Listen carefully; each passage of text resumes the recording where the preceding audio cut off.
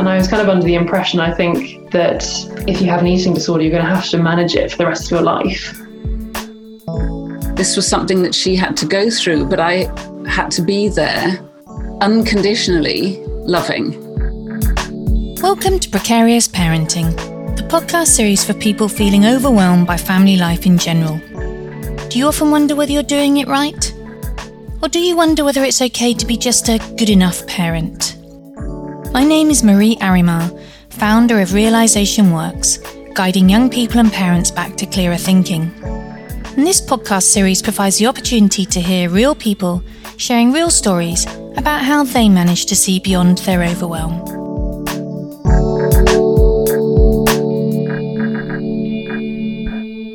In this episode, I'm thrilled to have Rebecca Perkins and Bea Ascott with me. Now, Rebecca and Bea are mother and daughter who have written the most beautiful and powerful book, which I've got on Kindle.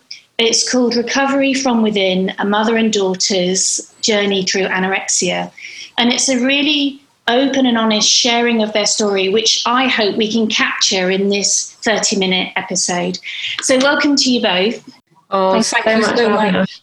So would you both just introduce yourselves and just tell us what you're both up to now? Because I know that you are both so busy with the work that you do.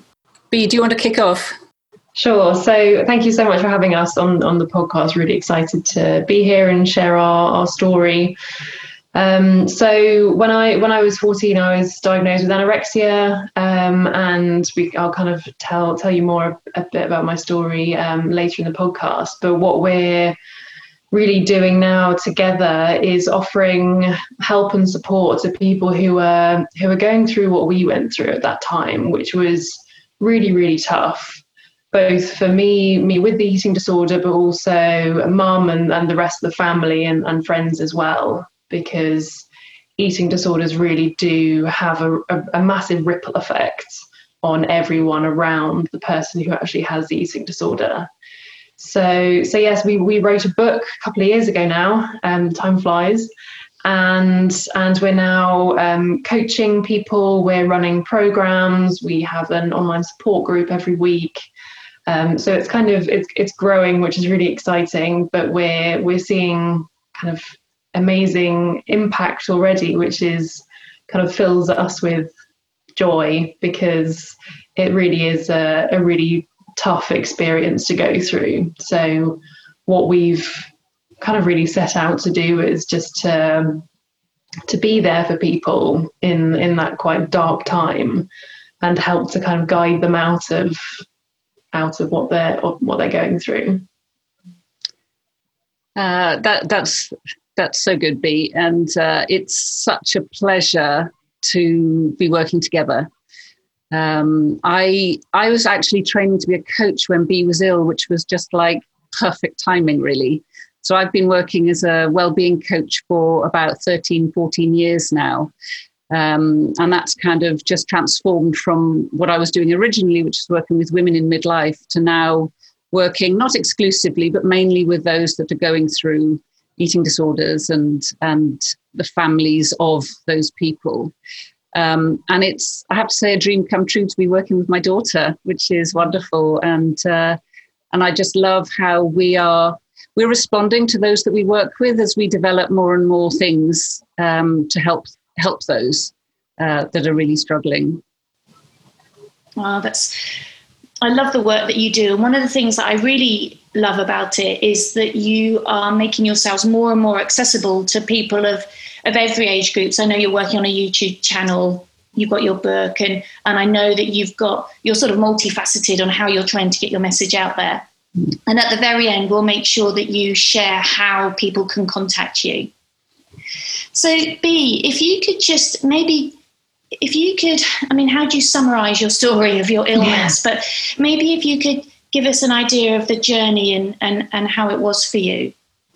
Yeah, so as I just mentioned, when I was 14, I was diagnosed with anorexia, which really came as a massive surprise to me, to be honest. It wasn't something that I chose. It was just that kind of subconsciously, for whatever reason, my mind was just telling me that food was kind of no longer my friend.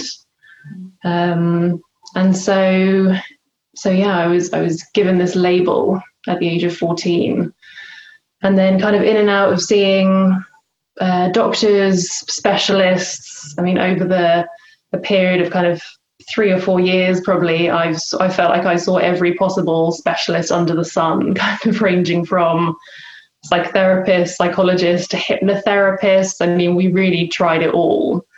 So yeah, and it was a really challenging journey, because I think being a teenager is quite a challenging thing to kind of go through as it is.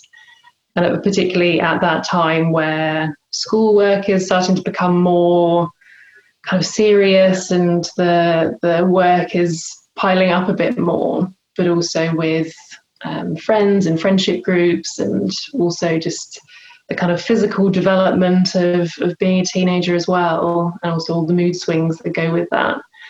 So I think having the eating disorder on top of that, it was really tough. So yeah, over those few years that followed, I would be going in to have weekly weigh-ins at the hospital, which was definitely my least favourite part of the week. But also just like the challenges that we had within the family. Just meal times were turned into a battleground, and for a family who really loves food, it was really challenging. And I think in hindsight, I see how much more clearly how difficult it was for the rest of the family. Obviously, when I was going through it, I was very much in my own little bubble. So I was almost kind of oblivious to the impact it was having on other people. So yeah, over those few years, once I started seeing someone actually outside of the hospital team, where I was kind of able to actually talk about what I was feeling, and actually not talking about the food, because eating disorders aren't really about the food.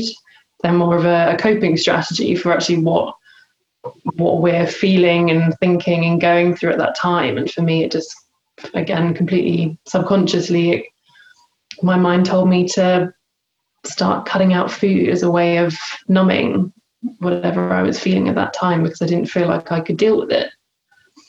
So yeah, and then after I kind of started seeing a therapist outside the hospital team, things kind of started to get better, but I was still very much managing my eating disorder. And I was kind of under the impression, I think maybe a lot of people are, that if you have an eating disorder, you're going to have to manage it for the rest of your life, or kind of keep it at bay, much like someone would who has alcoholism, for example, kind of constantly having to avoid triggers, or avoid the thing itself, in fear of kind of going down that rabbit hole again.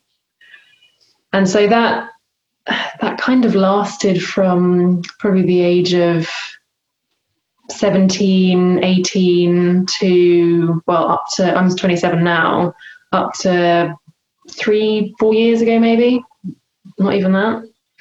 And it was at that point a few years ago where, when we were having a conversation with a friend of ours, Mary Franklin Smith, who works in the eating disorder service up in Yorkshire, and I was talking about my blacklist, which is my kind of subconscious list of fear foods that I had, which were totally off limits.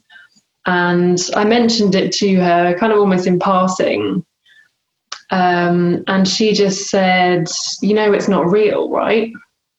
In a kind of loving way. I think Mum was terrified when she said that, because I think Mum was still very much walking on eggshells at that point, even though I was kind of way past being in hospital or with the doctors. But it was really interesting, because no one had ever actually called me out on it before. I didn't even really see it as a thing. Or it was a given that, yeah, I was just always going to be fussy and a bit funny around food. That was just how B was. End of story. That's just how we're all going to live from now on. But actually, being kind of called out on that and having it pointed out to me that it wasn't kind of carved in stone anywhere that all of these things I had to avoid. And to be honest, even if it was carved in stone, I still didn't need to believe it or take it seriously. But I didn't know that. And it might seem completely obvious to the majority of people, but it was a complete blind spot. And so it was kind of after that point that I went through a process of unraveling of all the rules and beliefs that I still had, which I didn't even realize I still had, but that were very much kind of keeping me within a kind of a loose grip of the eating disorder, that it wasn't kind of at the forefront of my mind all the time, but it still limited what I felt like I was able to do, like the sort of food that I could order in a restaurant, for example, or when I had to go out to the shops at lunchtime to choose some food to have. I still had a lot of rules in place that would limit those choices and actually make those experiences quite stressful. So yeah, it's been an interesting journey over the last kind of 3-4 years of, I like to call it unraveling, because we do, like so many of us, I mean, we all have so many beliefs that actually we think are fact and we live our lives by, but actually, because we don't see them, we don't know that we don't know that we can challenge them. And so that's been the real kind of key to my recovery. And I'm here now, and I don't have an eating disorder, which I think is something that I didn't realize that I could get to this place. It's lovely to hear you speak, and I think that what you've just been talking to is so powerful in the book, the way that you explain that, the blacklist and the unraveling, that process that has just been so releasing for you. And I love the fact that you say, I was oblivious to the impact I was having. And I know, Rebecca, you talk a lot about that you were also oblivious to your impact that you were having. Mm. And I just wonder whether you could talk about that, about your experience as a mother, witnessing and caring for your child as she goes through, what looks to be such a difficult experience, such a difficult journey. It's, I am so proud of that woman, that young woman there now. I feel really emotional just hearing it again, because it is the toughest thing I've ever had to go through in my life. That this isn't something that as a mum I couldn't make her better. I couldn't, I write about this in the book. I couldn't put a plaster on it. I couldn't give her paracetamol. This was something that she had to go through, but I had to be there, unconditionally loving whatever was coming my way. And when Bea was ill, there were two people in her body. There was the eating disorder and there was Bea. And I'm so grateful that I was training to be a coach at the time, because I was able to differentiate between those two things. That it was, the eating disorder was a behavior. It wasn't who she was. And this is really key. This is really key as a parent to see that. Because, I have clients that come to me and say, but my daughter's shouting at me. She tells me she hates me. She kicked me. She's pushing me away. And they're absolutely distraught. And I totally get that. I know that. And that's not your daughter or your son. That's the eating disorder. And as a parent, that is exhausting. Absolutely exhausting. Because... And it's interesting, isn't it? Because, we know that we are resilient by default. And people will say or even said to me at the time, I don't know how you cope. And it's like, well, what do I do? I just put one foot in front of the other every day in, day out, dealing with and supporting the rest of the family, the Bee's brothers and dad, and then the wider family and friends. And I was crawling on my hands and knees at times, but you keep going because your love is infinite, and you do. And I would do things slightly differently now. I would make more time for myself in that just my needs, because we can't pour from an empty cup. And it's so easy as a parent to put yourself further down the list, but you're no use to anyone if you're doing that. There's the beautiful analogy of the oxygen mask, isn't there? Yeah. Securing our oxygen mask on ourselves before we help somebody else. I think it's so perfect, especially in this conversation. Yeah. So could you talk about, maybe both of you talk about some of the, maybe more practically, some of the low points and the high points, some examples of what you both experienced, or the whole family, actually, as you say, Rebecca? I think one of the things that springs to mind as a low point is a trust issue, and Bee standing literally in my face while I'm cooking in the evening or preparing breakfast, because the eating disorder didn't trust me, and that was really tough. So we're talking about micro amounts, of food, let's say, that were being added or not added and eaten, and I think I found that was one of the toughest things I found was, as Bee said earlier, a family that loved food to now have food as a battleground. That was so tough. And another, as Bee said, mealtimes became torture. And we were all there having a different experience of that dining room table and the food that was on our plates. And I remember one particular time, it was like all eyes were on me, Bee's younger brother, who was only 8 at the time, just looking terrified, and Bee's dad as well, and trying to have have light conversation, and Bee's brother as well, who was 18, really struggling, and then Bee looking daggers at everyone at times, because she was so frightened as well. When you're consumed by an eating disorder, you're living from a place of fear. Bee, what's when you hear that, when you hear your mother relating that part of your journey as a low point, what's your memory of that mealtime experience and watching her cook? Yeah, it's a really interesting question. I remember I can almost like feel the feeling that I experienced at that time, which was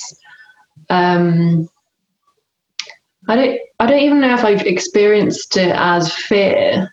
I think maybe it was a kind of underneath there was a fear, but there was definitely that feeling of the lack of trust, and the feeling that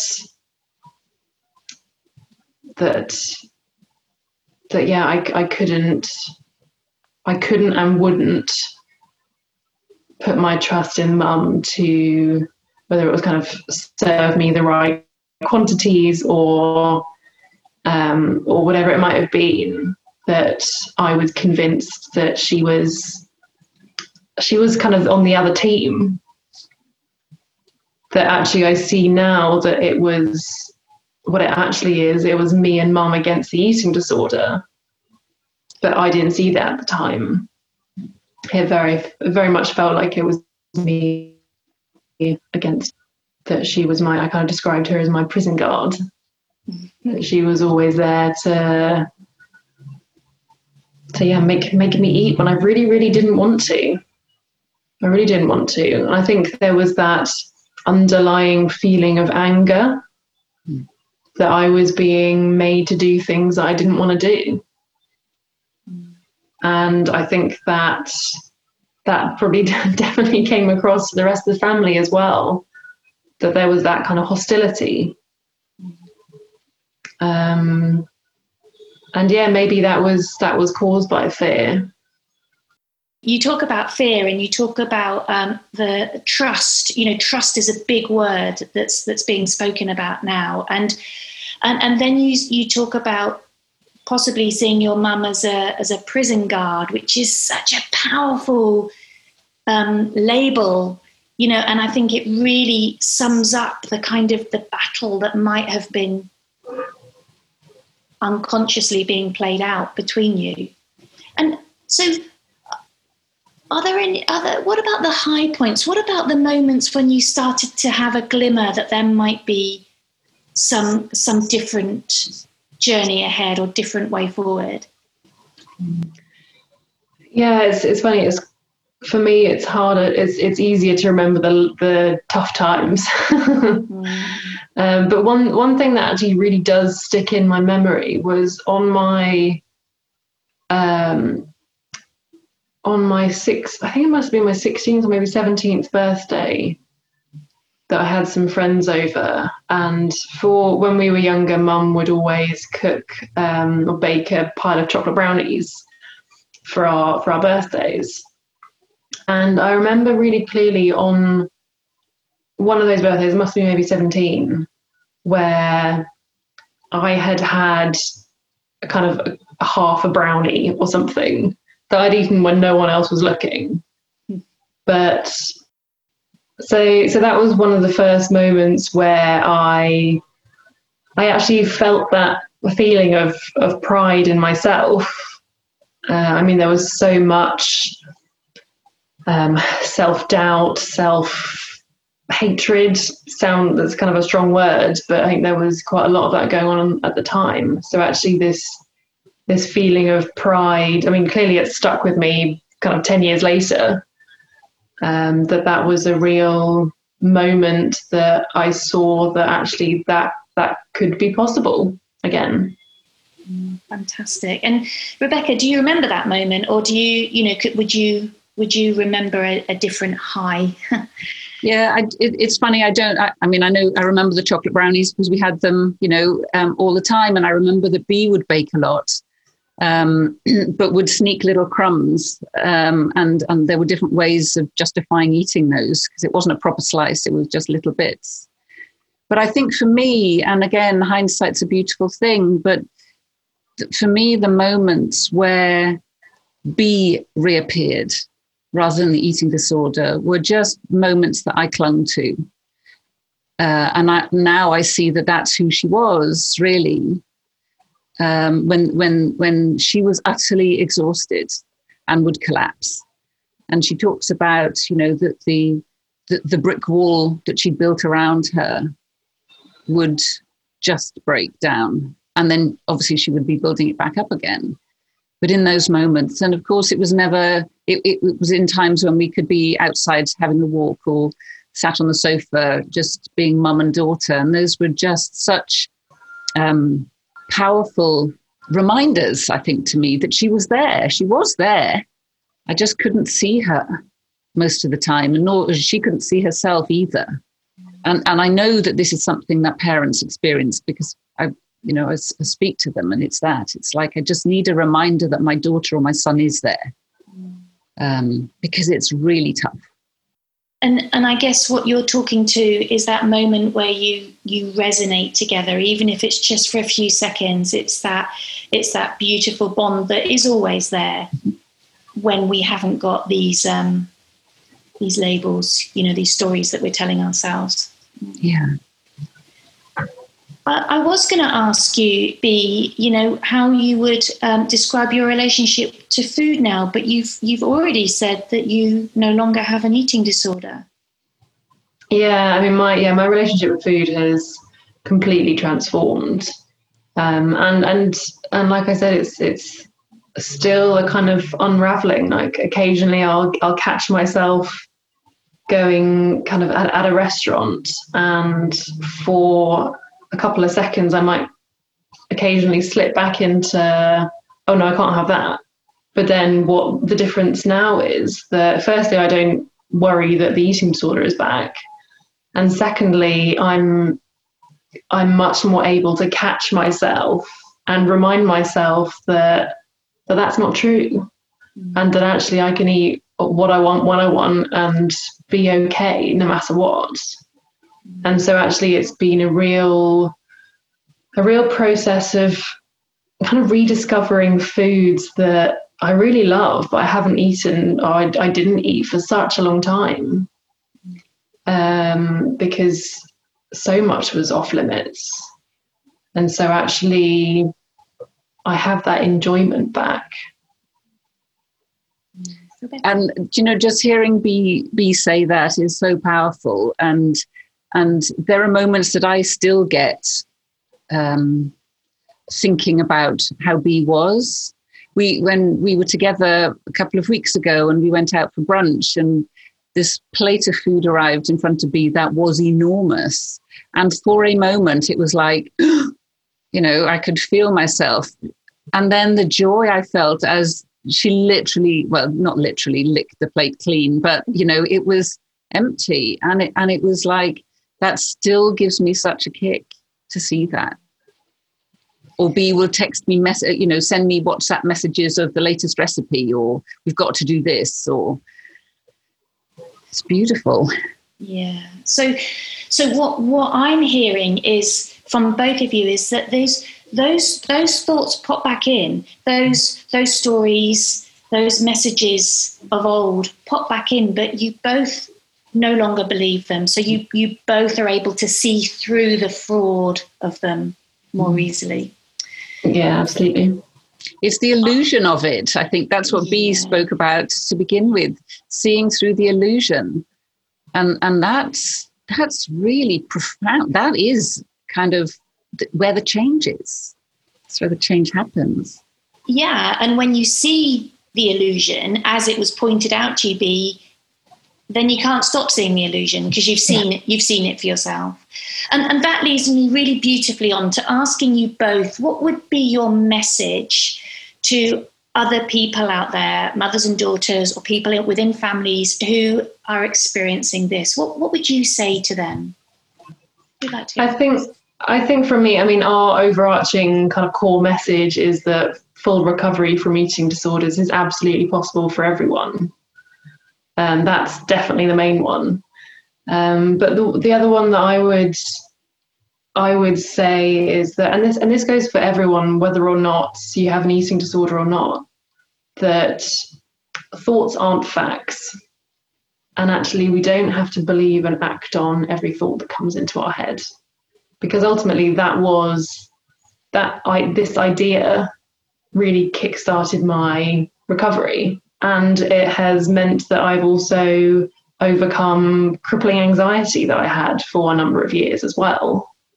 So for me, that has been the real key to kind of returning back to myself, really.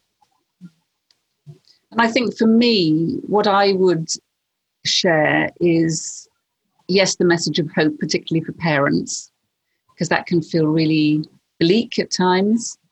But also to understand that this is not, this is something they're going through. It's not who they are. And to speak as much as you can to the person behind that mask, which can be easier or harder depending on the day of the week. But it's absolutely not. They're there. They are there. You just can't see them at the moment. That is so powerful. They are there. Your daughter is there, even though you can't see her right now, and she can't see her right now. The truth is she's there. Yeah. So I would really, really encourage anybody who's resonating with this episode to get in contact with you, or at least join in your webinars or your YouTube channels, whatever is out there. So how can people do that? So our website is recoveryfromwithin.life. And that kind of is where everything, you can kind of find everything else, links to our book, our YouTube channel, all of that kind of stuff. So we do have a presence on social media, Instagram, Facebook, and everything. So yeah, a whole range of ways that people can follow us or get involved. And if people felt that they wanted more one-to-one support, then they could also get that from you through your website. Yeah, absolutely. Life. You are both gems, and I will continue to watch you both with real interest. Thank you so much for your time. I've loved it. Thank you. Thank you so much. You've been listening to Precarious Parenting by Realisation Works. Subscribe to realisationworks.com to access more resources, including monthly blogs written to be shared with younger people.